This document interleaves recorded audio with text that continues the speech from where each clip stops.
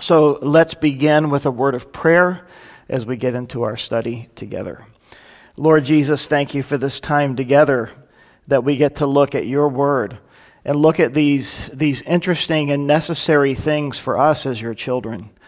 And Lord, we don't want to be hapless and hopeless and helpless as believers. We want to be spirit-filled believers who are living with purpose and who have your power and who are bearing fruit 30, 60, and 100-fold. So Lord, as we continue this study, may you enable us to be bearers of the light, bearers of the truth, witnesses to your name, filled with your Spirit, and evidencing the love of Jesus in our lives. Thank you, Lord, for this morning. Lead us in this time. In Jesus' name, amen. So we're going to do a little bit of review for last week because it was sort of a drinking from a fire hose to talk about the baptism of the Holy Spirit. I hope that you were here with us. If not, you can go on the app or go online and see what we had done. And then also we've been posting these PowerPoints in a Google shared drive that I sent out on email to the church. If you didn't get that or you'd like access to that, it's very easy. We can certainly share that with you.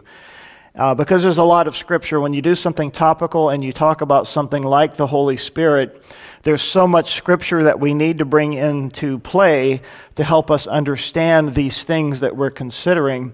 And the same is true this morning as we talk about the evidence of the baptism or the filling with the Holy Spirit. So by way of review, we talked about this probably a couple of times now, but going back to Acts chapter 1, we find this passage of Scripture that says, "Therefore, when they had come together, they asked him," that is Jesus, saying, "Lord, will you at this time restore the kingdom to Israel?" And he said to them, "It is not for you to know the times or the seasons which the Father has put in his own authority, but you shall receive power when the Holy Spirit has come upon you, and you shall be witnesses to me in Jerusalem and all Judea and Samaria and to the uttermost parts of the earth, to the end of the earth." Sometimes I quote from King James and sometimes I quote from New American Standard because I grew up on those. So excuse that. To the end of the earth, I think the King James says to the uttermost parts of the earth, and another translation says to the remotest regions. And I love that. And of course, we just heard this morning from Jed as he talked about being in Georgia, Russia.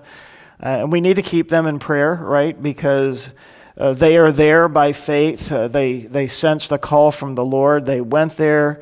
They're in a former Soviet country that is mostly Muslim, but the predominant religion is Eastern Orthodox. So talk about a hodgepodge. And yet that's where they're ministering. And as he said, the Eastern Orthodox Church sort of is interwoven with the government, and so it's difficult for them to find places to be rented to, and just like what Paul and Melanie are experiencing in Jordan, because the country is predominantly Muslim, to rent to a Christian organization is anathema to them. So they are really on the front lines, doing the Lord's work, and they need our prayers and, of course, the Lord's help and guidance and providing for them. And they are living examples to us, to me, of people who have the power of the Holy Spirit, who are trusting God in faith and who are going to these places that need to hear about Jesus. And so they are examples to us, and I'm sure many of us know other people who are serving the Lord or have been serving the Lord for some period of time faithfully. And so they are living epistles to us of this scripture. And so just a reminder that in order for us to go, Jesus then went on to demonstrate in Acts chapter 2, that there would of necessity be this baptism or this filling of the Holy Spirit, this coming upon his people with the power of his Holy Spirit. And we spent some time last week developing that and talking about the fact that it's never intended to be weird. It's not intended to be something strange. It is a natural thing. It is a supernaturally natural thing that the Lord does, and it's something the Lord does for his people. It was not a one-time event that God did just to get the church jump-started in the book of Acts, and then he's just kind of left us on our own, and you got the indwelling of the Spirit when you got saved and gave your life to Christ, and that was it. He's given us of his Holy Spirit, and I believe I've shown as clearly as I could last week that there there is a second blessing, if you want to call it that. There's this coming upon of the Lord, where he sends his Spirit to come upon us, and he empowers us just as he empowered these early disciples to be his witnesses. And he gave them gifts, and we're going to get to that in another couple of weeks and start talking about the giftings of the Holy Spirit.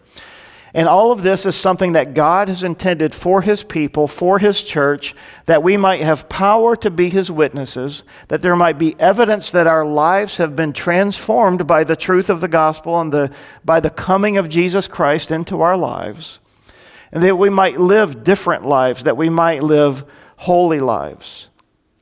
You may remember the story of the Apostle Peter in the Gospels. As Peter and the other disciples were with Jesus, they were learning from Jesus, they were spending time with Jesus, and as they came to the time of the Lord's table that evening, Peter looked around at his friends and he said, "Lord, even if these men deny you, I never will." And Jesus said, "Oh, yes, you will, Peter." And he says, "Even before this night is over, you will deny me 3 times. And here in Mark, the Gospel of Mark is just one of these places. It says here, now Peter was below in the courtyard, so this is while Jesus is on trial and he's following from a distance. Peter was in the courtyard, and one of the servant girls of the high priest came, and when she saw Peter warming himself, she looked at him and said, "You also were with Jesus of Nazareth." But he denied it, saying, "I neither know nor understand what you are saying." And he went out on the porch, and a rooster crowed. And the servant girl saw him again and began to say to those who stood by, "This is one of them." But he denied it again, and a little later those who stood by said to Peter again, "Surely you are one of them, for you are a Galilean, and your speech shows it." Then he began to curse and swear, "I do not know this man of whom you speak." A second time the rooster crowed. Then Peter called to mind the word that Jesus had said to him, "Before the rooster crows twice, you will deny me 3 times." And when he thought about it, he wept. Why do I share this scripture with you? Because this is what Peter was like before the day of Pentecost. Now, I don't know about you, I'll just speak for myself here, but I believe probably many of us can identify with this. Peter was in the world. He was following Jesus from a distance, the other Gospels tell us, and he was reluctant to identify himself with Christ. Any one of us here ever had that experience as a believer? I would say, if you have, as I have, that sort of points to the fact that we are powerless, that we are either not walking in the Spirit, or maybe we've never had that encounter with the Holy Spirit that we described last week.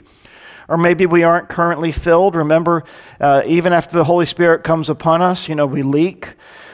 Sometimes we just get in the flesh, so to speak, and we're not following the Lord, and we need to be refilled. And we ask the Lord to fill us again afresh and anew with his Holy Spirit. But this is a picture for us of a person before he had been empowered by the Holy Spirit. But after that, and I'm not going to go back through all of those things we went through last week, we saw on the day of Pentecost in Acts chapter 2 that Peter was filled with the Holy Spirit along with the others who were in the upper room, the 120. And he and the 12 apostles went out and they began to speak. And they began to preach. And as they did, they spoke in other tongues. And we know that those tongues were known languages to all of those who were in Jerusalem for the Feast of Pentecost, but languages unknown to them. And we were told in that passage that everyone looked at these men and said, "We know that they were untrained and uneducated men." And they wondered at what was happening, and they heard in their own languages the wonderful praises and the glorious things about God that they were speaking that were pointing them to Jesus Christ. And as they spoke those words, Peter then recalled the passage from Joel chapter 2 where he said, "In the last days the Lord says, I will pour out my Spirit upon all flesh, and the Spirit will be poured out on men and women and young men and old men," and all of those things, and that there would be evidence that would be given that the Spirit had been poured out on all people. And so as that happened, we continued to go through the book of Acts, and we looked at these different scenarios, such as this one in Acts chapter 8. Peter and John were sent down to Samaria because the church in Jerusalem had heard that the Lord was doing a work there. And as they came down to that little body of believers there who had believed on Christ, but they had not yet received the gift of the Holy Spirit, it says that they prayed for them that they might receive the Holy Spirit, for as yet he had fallen upon none of them, and they had only been baptized in the name of the Lord Jesus. And then they laid hands on them, and they received the Holy Spirit. There's this blessing, this second experience, this additional experience of the Holy Spirit. And then just to point again to Acts chapter 10, as Peter was spoken to on the roof of Simon the tanner, and he went up to see Cornelius up in Joppa. And while he went up there to speak to them the words that God had put on his heart, the Holy Spirit fell upon all those who heard the word. And those of the circumcision who believed were astonished, as these were the people who were traveling with Peter. And as many as came with Peter, because the gift of the Holy Spirit had been poured out on the Gentiles also, for they heard them speak with tongues and magnify God. And then Peter answered, "Can anyone forbid water that these should not be baptized who have received the Holy Spirit just as we have?"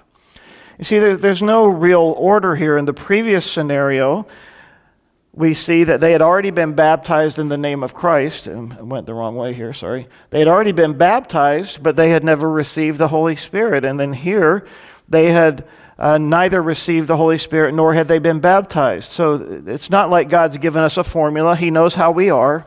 We like to create formulas and say you have to do A, then B, and then you get C. And God doesn't allow us to do that. And I love that about the Lord. He just wants us to depend upon Him. And so continuing on in Acts chapter 11, Peter had gone and spoke the words to the Jerusalem council. They said, "Now, Peter, what are you doing? Going to Gentiles, preaching the gospel? We don't really like that." And Peter was there saying, "As I began to speak, the Holy Spirit simply fell, just as He did upon us. God did for them what He did for us." And he says, "Then I remembered the word of the Lord." So he went back to Jesus. And you got to love this about Peter, because in a sense here he's saying, "Now I have an out, I have an excuse. Jesus said this, not me." He says, "Then I remembered the word of the Lord, how He said, 'John indeed baptized with water, but you shall be baptized with the Holy Spirit.' If therefore God gave them, the Gentiles, the same gift as He gave us, the Jews, when we believed on the Lord Jesus Christ, who was I that I could withstand God?" And when they heard these things, they became silent, and they glorified God, saying, "Then God has also granted to the Gentiles repentance to life." And then we looked at Acts 13, and we saw there that as Paul and Barnabas were being sent out, and they were speaking the gospel, and they had gone into a particular region, and people didn't like them, and they were persecuted, and it says they were expelled from the region. It says, "But they shook off the dust from their feet against them, and they came to Iconium, and the disciples were filled with joy and with the Holy Spirit." So we begin to get sort of an indication here that synonyms are used with the filling of the Holy Spirit, and one of the evidences of the filling of the Holy Spirit is being filled with joy. And we're going to get to Galatians 5 in a moment, but of course Galatians 5, the fruit of the Spirit, joy is listed as a manifestation of the fruit of the Holy Spirit. And then last week we had looked at Acts chapter 19 where Paul was traveling, and he had gone to Ephesus. And as Paul came into the gathering of believers at Ephesus, Paul, being a Spirit-filled man himself, walked in, and as he came in there, he noticed something was lacking.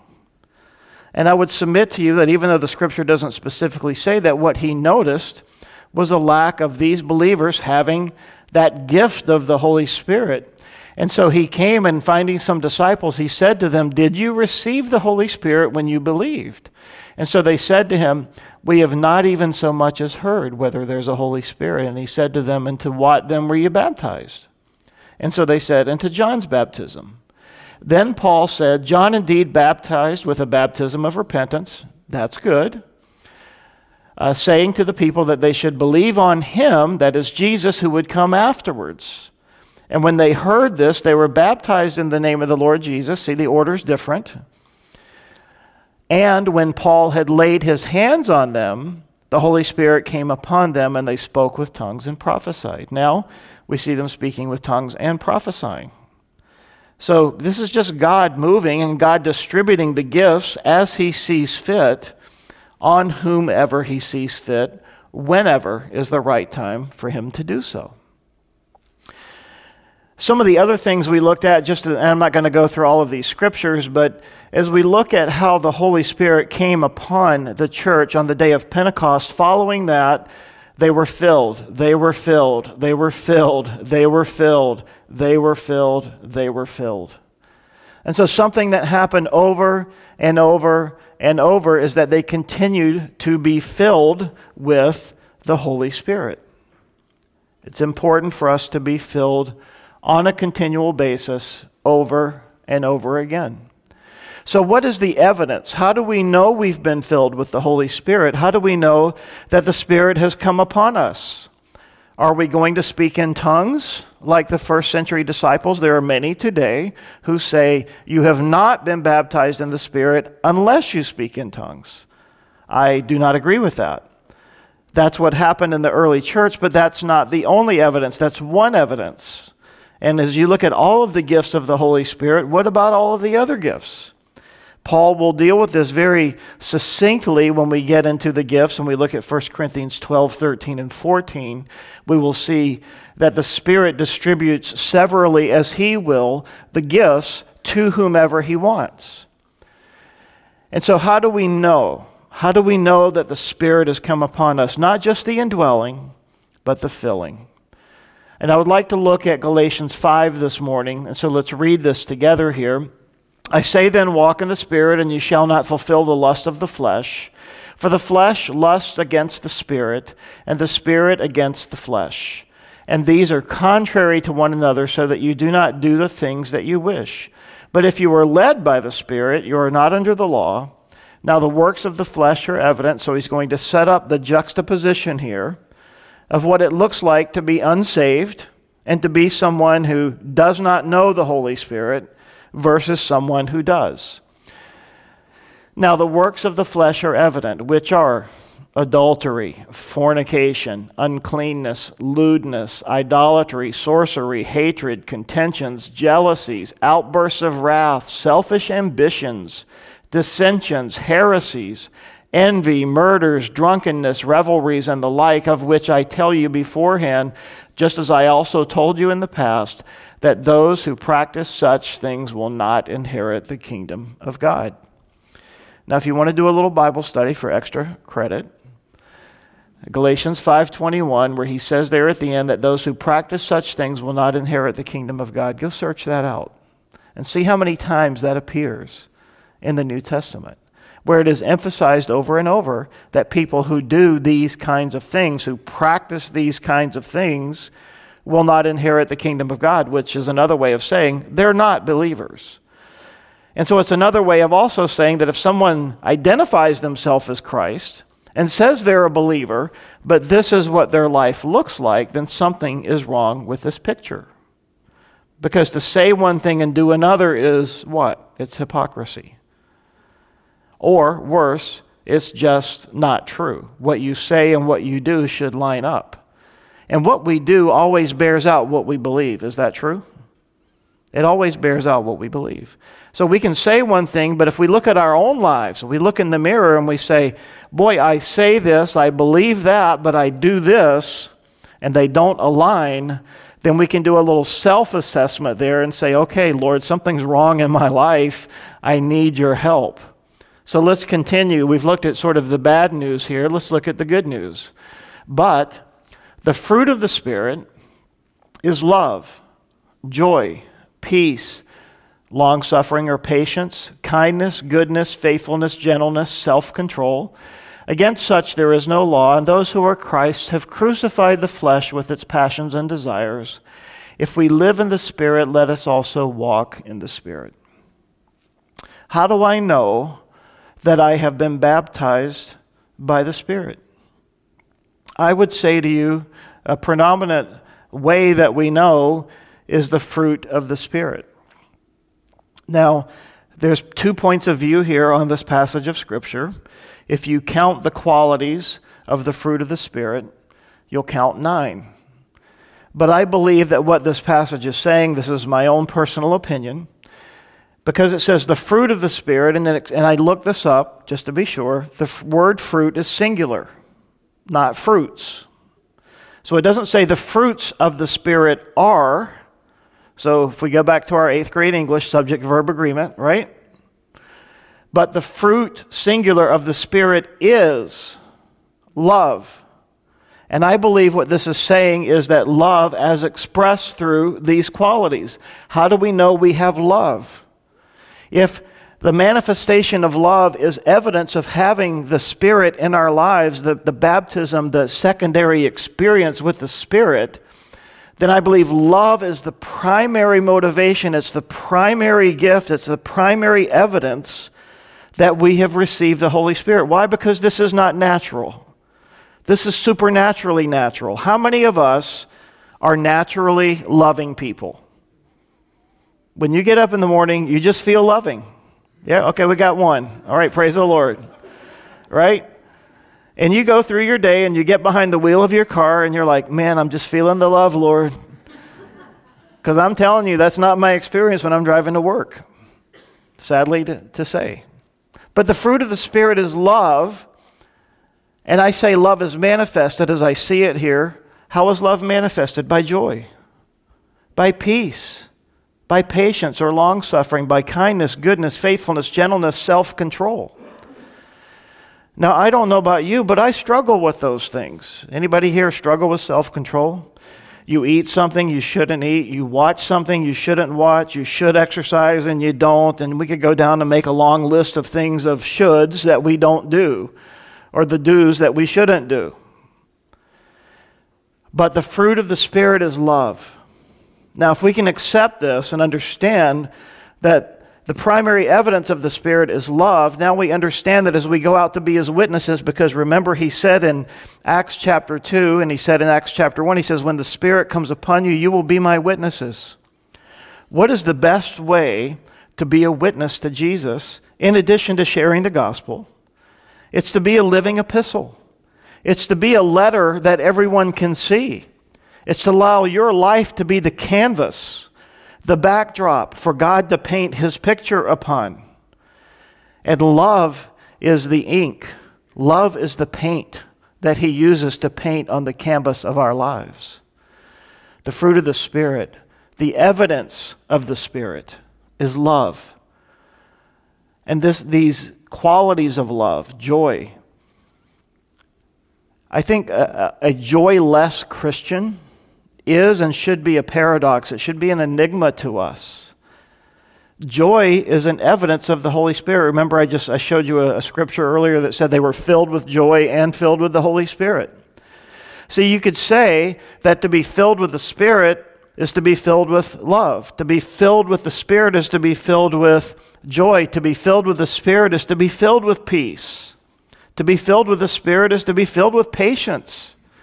To be filled with the Spirit is to be filled with kindness. To be filled with the Spirit is to have that quality of goodness or rightness or righteousness. To be filled with the Spirit is to have that quality of faithfulness. That is that quality of perseverance and just always wanting to be faithful and true to the Lord. To be filled with the Spirit is to have that spirit of gentleness about us, regardless of our personality. To be filled with the Spirit is to be able to exercise self-control. How do I know if I'm filled with the Spirit and He's come upon me? I'll be His witness, and I will have these qualities now becoming a part of my life. Now, are we saying that having become filled with the Spirit or having the Spirit come upon us, that we have now attained a state of sinless perfection? Absolutely not. As long as we are on this side of heaven, the Scriptures give us a picture that we struggle with our flesh. So this is not saying that you've now reached some utopia or some nirvana because you've become baptized by the Spirit. Not at all. That's why it points out that we have to be filled over and over and over and over. But how do I know I've had this experience? You see, my life is trending in this direction. And I once heard this illustration, and I loved it. I remember the day I heard it. It just zinged me between the eyes. This pastor was speaking, and I don't even know the context in which he gave this illustration.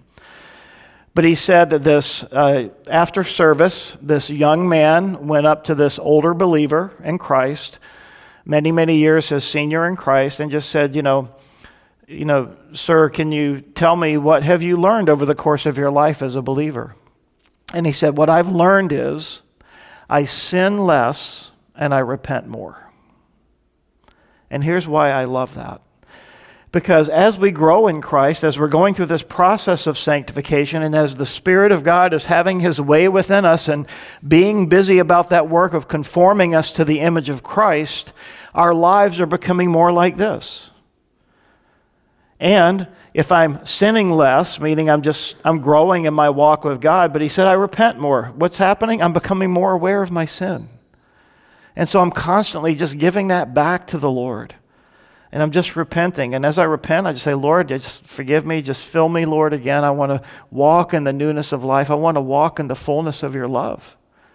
And so this issue of the fruit of the Holy Spirit, in my view, is paramount as evidence that we have been baptized by and filled with the Holy Spirit. Now, why do I say that? Am I stretching the interpretation? Jesus said, a new commandment I give to you, that you love one another as I have loved you, that you also love one another. By this, all will know that you are my disciples if you have love for one another. I don't think Jesus was talking about trying real hard to manifest the quality. I think he's talking about the Holy Spirit, because this same Jesus said in these same passages, when I go, I'm going to send the Holy Spirit. He will be your helper. He will be your advocate. He will guide you. He will lead you into all truth. And then Jesus later said in those same passages, this is a part of what we call the upper room discourse, in that same stretch of talking to his disciples, this is where he said, I'm going to send the Holy Spirit.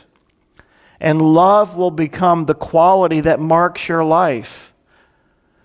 A little bit later, Jesus said, if you love me, keep my commandments. And I will pray the Father, and he will give you another helper, that he may abide with you forever. The Spirit of truth, whom the world cannot receive, because it neither sees him nor knows him. But you know him, for he dwells with you, para, alongside, and will be in you. We talked about these three prepositions, the relationships we have with the Holy Spirit. And then later in the same passage, at that day, you will know that I am in my Father, and you in me, and I in you. He who has my commandments and keeps them, it is he who loves me, and he who loves me will be loved by my Father, and I will love him and manifest myself to him. I submit to you, this is evidence of the filling of the Spirit. Jesus manifests himself to us in and through the person and the work of the Holy Spirit. Love, I believe, is the primary evidence. But as we continue, John 15, by this is my Father glorified, that you bear much fruit. And so you will be my disciples. What does that fruit look like? It's listed out for us in Galatians 5. And as the Father loved me, I have also loved you. Abide in my love. If you keep my commandments, you will abide in my love, just as I have kept my Father's commandments and abide in his love. In other words, your relationship with me will look like my relationship with the Father. These things I have spoken to you, that my joy, there it is again, may remain in you, and that your joy may be full. A mark of the Holy Spirit. Fruit of the Spirit is love, joy. This is my commandment, that you love one another as I have loved you. And look at 1 Thessalonians 4:9 as Paul is writing so many years later. But concerning brotherly love, you have no need that I should write to you, for you yourselves are taught by God, the Holy Spirit, to love one another. Do you get the picture here of how love marks the life of a believer? But as we continue here in this passage in John 15, greater love has no one than this, than to lay down one's life for his friends. You are my friends if you do whatever I command you. So you see, obedience is also a mark of being filled with the Spirit, of being filled with love, of having this relationship with Jesus. No longer do I call you servants, for a servant does not know what his master is doing, but I've called you friends. For all things that I heard from my Father I have made known to you. You did not choose me, but I chose you and appointed you that you should go and bear fruit. You see, this is the will of Jesus. How is it that Jesus appointed us to go and bear fruit? I submit to you, it's by the person and the work of the Holy Spirit, and that your fruit should remain. In other words, our fruit shouldn't be, you put fruit on the table and somebody doesn't eat it and it rots and you throw it in the trash. He's talking about fruit, an everlasting quality, an eternal quality, a God-like quality to the fruit that Jesus bears in our lives through the work of the Holy Spirit, and that your fruit should remain, that whatever you ask the Father in my name, he may give you. These things I command you, that you love one another. Do you get the sense that loving one another is important to Jesus? Do you think that Jesus, and this is just, again, my own sort of slant on things, would just say, hey, love one another, and then leave it up to us to do it? I think not. I think he would go a step further, and I think he has, by saying, I would send the Holy Spirit, and the Spirit, as he comes in your life, will bear the fruit of love, and you will be empowered to be my witnesses by loving one another. And that witness is not only to us as the body of Christ, but it's a picture to the world of what godly love looks like. That's why I think it is so tragic when churches fight and when they have splits and when there's conflicts. It is utter hypocrisy to the world, and they don't even have the scriptures, but they look at us and they say, well, aren't you guys, isn't God love? And you guys don't look like love. And you see, it becomes a blight on the name of Christ because this isn't true in our lives. Now, I can't do anything and you can't do anything about what's happening out there in churchianity, but we can do something about what's happening here, can't we? By allowing the Holy Spirit to fill us with love. Jesus said in John 17 what we call his high priestly prayer, and as he's praying, he says to his Father, and I have declared to them your name, and will declare it, that the love with which you loved me may be in them, and I in them. Now, if Jesus is going to go away, as he said he would, how would he be in them? How would he be in us? He already said it, because he would send the Helper. He would send the Holy Spirit. You see, Jesus sent the Holy Spirit. The Spirit would testify of and point to Jesus. The fruit of the Spirit is love. The love of God manifest in us points to Jesus, and we are his witnesses. You see, this is the way God wants to work in our lives. That love would be poured out, that love would be shed abroad in our hearts, and that the fruit of the Spirit would begin to be manifest in our lives. Now, this analogy of fruit, if you think of it, if you garden or here we live in New England, we have fruit trees all over, especially apple trees. We know how that process works.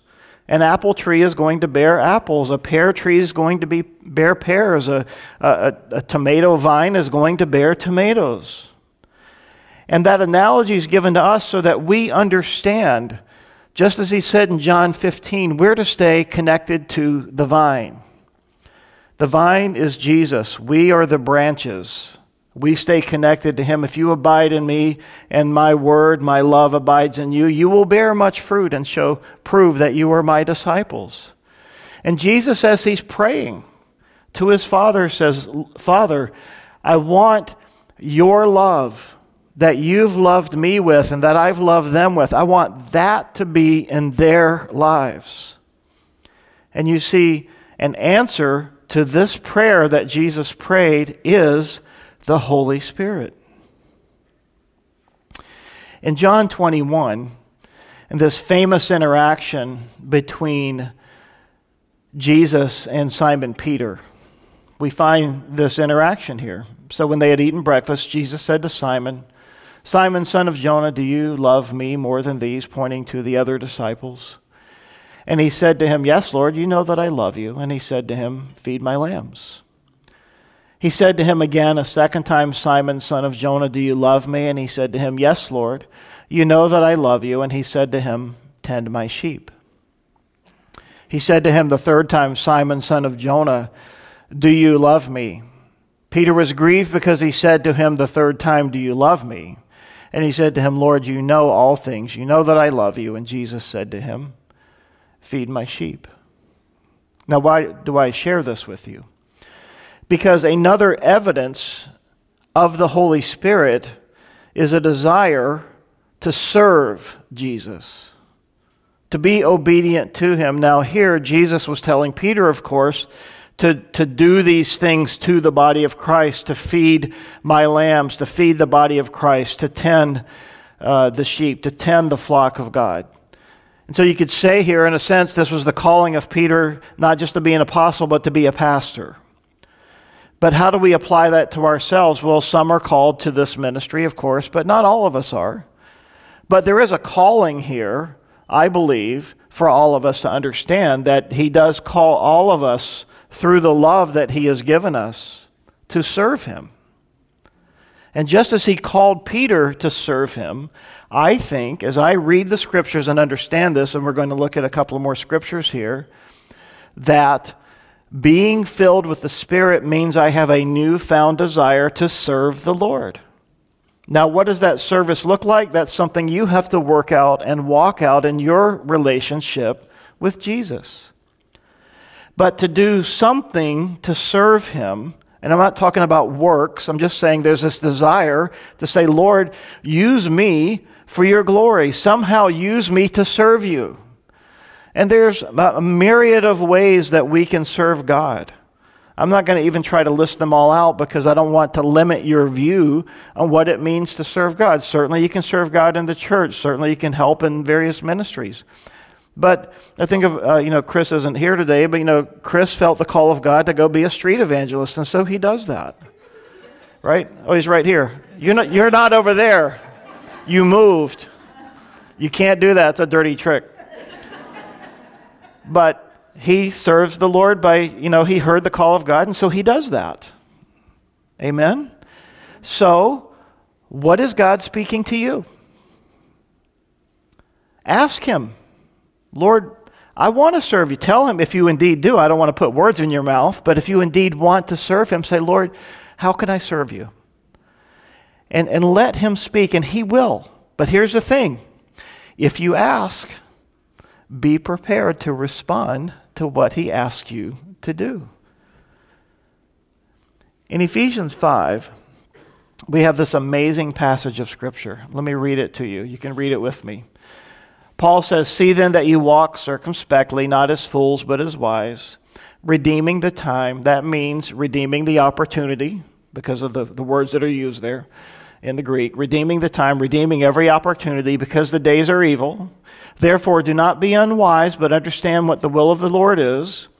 And do not be drunk with wine, in which is dissipation, but be filled with the Spirit, speaking to one another in psalms and hymns and spiritual songs, singing and making melody in your heart to the Lord, giving thanks always for all things to God the Father in the name of our Lord Jesus Christ, submitting to one another in the fear of God."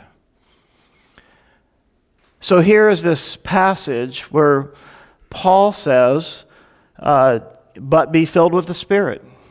And a literal translation, a rendering of the way the Greek verbs are used here would be this: "But be ye continually being filled." In other words, it's something that we're supposed to do continually all the time, every day. And I take that to mean something like, when I get up in the morning, "Lord, fill me with your Holy Spirit." In the half hour between that and when I get in my car, "Lord, I need to be filled again because I'm not looking forward to this because of all the crazy people on the road. Lord, fill me with your Spirit and let me be a witness as I'm driving to work. When I get to work, when I do what I'm doing, whatever your day looks like, Lord, fill me with your Spirit." Now, we talked earlier about the fruit of the Spirit in Galatians 5, love, joy, peace, patience, kindness, goodness, faithfulness, gentleness, self-control. Speaking to one another in psalms and hymns and spiritual songs, singing and making melody in your heart to the Lord. Do you see how the fruit of the Spirit lines up with that? As you're speaking to one another in psalms, hymns, and spiritual songs, can you see that that's love and joy and peace and patience all kind of coming out? It's like oozing out of my life in the form of pleasant speech. In fact, earlier and at the end of chapter 4, Paul spends a lot of time dealing with our tongue. And he talks about how we speak to one another. And he says, let your speech edify one another, let it give grace to the hearer. And see, to me, this all lines up with the fruit of the Spirit. Speaking to one another in psalms, hymns, and spiritual songs, singing and making melody in your heart to the Lord. To me, that's a picture of joy. Giving thanks always for all things to God. I would say a thankful heart is an evidence of the fruit of the Holy Spirit in our lives. Because how many of us, honestly, if we admit it, say thanks to the Lord throughout our day many times for what's going on? Because it says here, give thanks always for all things to God. There's another passage in 1 Thessalonians that says we are to give thanks. It takes it further. This says for all things, and the passage in 1 Thessalonians 5 says in all things. So it kind of covers all the bases. And yes, we are to give thanks for everything, always, to God the Father, in the name of our Lord Jesus Christ. And there's that dirty word, submitting to one another in the fear of God. Paul goes on to say in Romans 12, which is a passage we're going to look at when we talk about the gifts, and he's going to talk about preferring one another, showing preference to one another in honor, which is the same idea here as submitting to one another in the fear of the Lord. So this is another evidence that we are filled with the Holy Spirit. What? That we continually are seeking the filling of the Holy Spirit, that our speech is transformed, that our attitude is transformed, and that this is kind of the way we interact with people. Speaking to one another in psalms, hymns, and spiritual songs, singing and making melody in your heart to the Lord. That singing and making melody in your heart, you see, that's what's going on in here. And remember, Jesus is the one who said, out of the abundance of the heart, the mouth speaks. And so we need to pay attention to what's going on in here.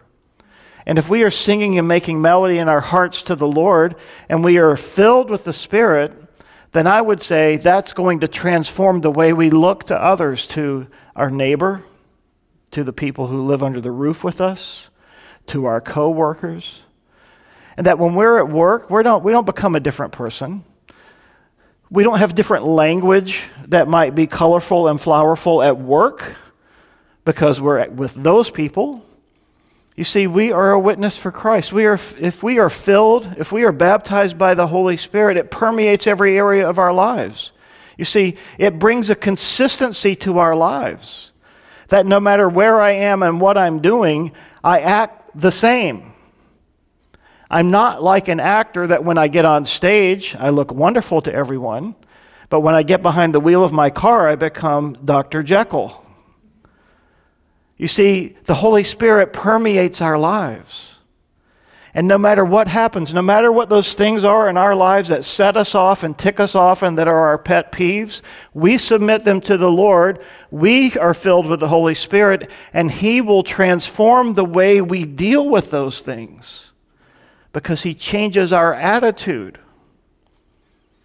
I remember when I was in college, I heard someone say, and this came straight out of modern psychology, that, you can't change your personality. In other words, whatever personality you were born with that's you. And I'm just going to say I just utterly reject that, because I know what God's done in my life. He has changed me. He has transformed me. I would have never envisioned myself being up here doing this. There was a time in my life that to stand up in front of people, my tongue would get tied. It would feel like there was a lump in my throat, and I would start to sweat. And it was just like this crazy just tension. And God took all that away because he gave me a gift and he called me. And as we use our gifts that God gives us, and as we submit to the calling that he has given us, whatever that calling is, and we use our gifts for his glory, and we say, Lord, it's not about me, because I don't know about you, I've seen it. I've watched people die, okay? Sitting with my parents watching them die was a horrendous thing, but it changed my life. Because when you're there, and you're sitting with them holding their hand and their life is ebbing away. And you think in those moments, what was it all about? Why did I live? God, why did you create me? Why did you put me on this earth? If I believe that God put me here for his glory, and he saved me because he has a purpose for my life, forget what my purpose is. What is his purpose? For what reason has he created me?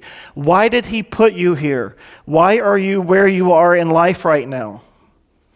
I submit to you it's because God has done something. God has a purpose. God has a plan, and it all has to do, it's interwoven with the person and the work of the Holy Spirit in my life and in your life. The Holy Spirit, be filled. Be ye being continually filled with the Holy Spirit. And let him do in you things that you could never do. I mean, God will take our lives. Think about Paul. Think about Peter. Think about all these biblical characters. Do you think that they thought at whatever point in their life just before Jesus came into their lives, do you think that they would have ever thought that their lives would have taken the turn that they did and that they would be doing the things that they were doing that ended up taking them to the end of their lives? Do you think that Peter thought when he was out on the boat one day fishing that one day he would die by crucifixion upside down? I don't think he thought that. I don't think that Paul, the apostle, who was on the fast track to become the head of the Sanhedrin, he was one of the leading men, he was on his path to rocket to fame in the religious hierarchy of Jerusalem. And he met Jesus on the road to Damascus. And what was Paul's end? He had been shipwrecked. He had been beaten. 5 times I received 39 lashes from the Jews. And you go through that list that he lists there in 2 Corinthians 11, I believe it is, where he lists all that stuff out. And we know at the end of his life, as he writes 2 Timothy, that was his swan song. And as he wrote that epistle from the Mamertine prison in Rome, the worst dungeon you can think of, living in and walking in squalor and filth, that as he's writing it, he's saying, I've finished the course, I've fought the fight, I've kept the faith. As he's there in that situation, looking to heaven, he's saying, I've done what God gave me to do. And I suggest to you that's the end. That's where we're headed. Not necessarily the Mamertine prison, but if we are willing to be filled with the Spirit and to allow the Lord to do in us what he truly wants to do, I believe he's going to do an amazing thing. He's going to do exceedingly abundantly beyond what we could ask or think. Romans 5, now hope does not disappoint. Why? Because the love of God has been poured out in our hearts by the Holy Spirit who was given to us. We could go on more with these verses that point to and talk about the love of God and how God's love has been poured out in our hearts, and that this is, in my opinion, the primary fruit that is born out in our lives as a result of the filling of the encounter of the baptism of the Holy Spirit. And when it uses language like this, the love of God has been poured out. It's not like he gave us a shot glass worth of love. You get the sense that he just took a picture and dumped it out. We have been doused by God's love. I love the New American Standard rendering in Ephesians 1 where it says he has lavished his grace upon us. You don't get the sense that what God did was give us just enough, but he gave us more than we could ever use. He's given us all we could ever need. Coming back to this, which we looked at last week, Jesus said they don't put new wine into old wineskins, or else the wineskins break, the wine is spilled, and the wineskins are ruined. But they put new wine into new wineskins, and both are preserved. The new wine is the work of the Holy Spirit in the life of the believer. And I end with this, as we did last week. If you then, being evil, know how to give good gifts to your children, how much more will your heavenly Father give the Holy Spirit to those who ask him? And so here's my question to you this morning as we end. Do you want more? Do you want to live your life with the power of the Holy Spirit? Or do you want it to continue on whatever track and trajectory it's on right now? Do you want your attitude to be changed by the work of the Holy Spirit? Do you want your ability to witness? I mean, how many times do we live like Peter when he denied the Lord, and people, you're in a conversation and it's like you can see this is an opportunity for me to bring Jesus into the conversation, but I'm afraid, but I'm fearful. And whatever the source or the origin of that fear is, it's not the Lord. And yes, we might stumble. Yes, it might be awkward. But if you think God is putting on your heart to stand up and say something in the name of Jesus, then just do it. And I would say to you, go to an extreme, open your mouth and speak something you've read from Scripture or something that God's put in your heart. God's love, right? Speak something that's loving. Speak something that's kind. Take the negative situation you may be in at the water cooler where there's sarcasm and cynicism and bring joy and hope and peace to it. People ask me at work, and I take this from my good friend Mo over here. If you ask him how he's doing, what does he say? Better than I deserve. I say that to people at work when they say to me in the hall, how you doing today? Better than I deserve. And usually they're like, what? You know what it's doing? It's planting seeds. And you keep saying that to people, then one day somebody's going to say, why do you say that? I've never heard anybody say that. Because of the hope that's within me. Because of Jesus Christ who saved me from my sin. Okay, maybe it's awkward, but you know what? It doesn't matter. Because we are called to sow the seeds, right? The sower went out to sow seeds, and he threw some and they were on the hard soil, and he threw some and they were on the shallow soil, and he threw some and they were on the thorny soil, and he threw some and they fell on good soil. Throw the seed, sow the seed. Let it fall where it may. Don't worry about the condition of the soil. That's not your concern. Your concern is to sow the seed. Let the Holy Spirit, through you, sow the seed. Let him fill you with love. Let him transform your attitude. Let him give you a desire to serve. As you get up in the morning and as you go through your day and as you lay your head on the pillow at night, Lord, fill me with your Holy Spirit. How much more will your Heavenly Father give the Holy Spirit to those who ask him? That ought to inspire faith in you and me. Lord, fill me with your Spirit. Make that your prayer. Ask God to do that. Don't look for all these supernatural signs and wonders. Not that God can't or won't do them.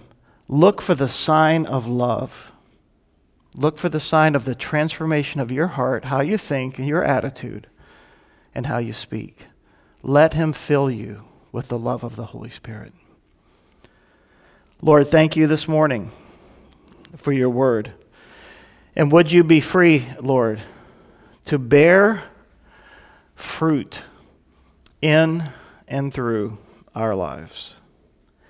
May we be open and may we be willing to being your vessels, to being your servants, to allow you to fill us, to give up control, and to allow you to do your work within us, God. I believe that you will make the church what you want the church to be when the church begins to be and do what you intend for us to be and do. And that's to be people who are filled with the Spirit, who are marked by love, who are servants, and who are willing to let you change us from the inside out. Lord, have your way. Pour out your Spirit upon us, Lord. Make us your vessels, your servants, your instruments.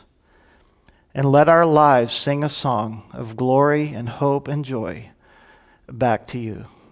May you be blessed, and may you be glorified by our lives. In Jesus' name, amen.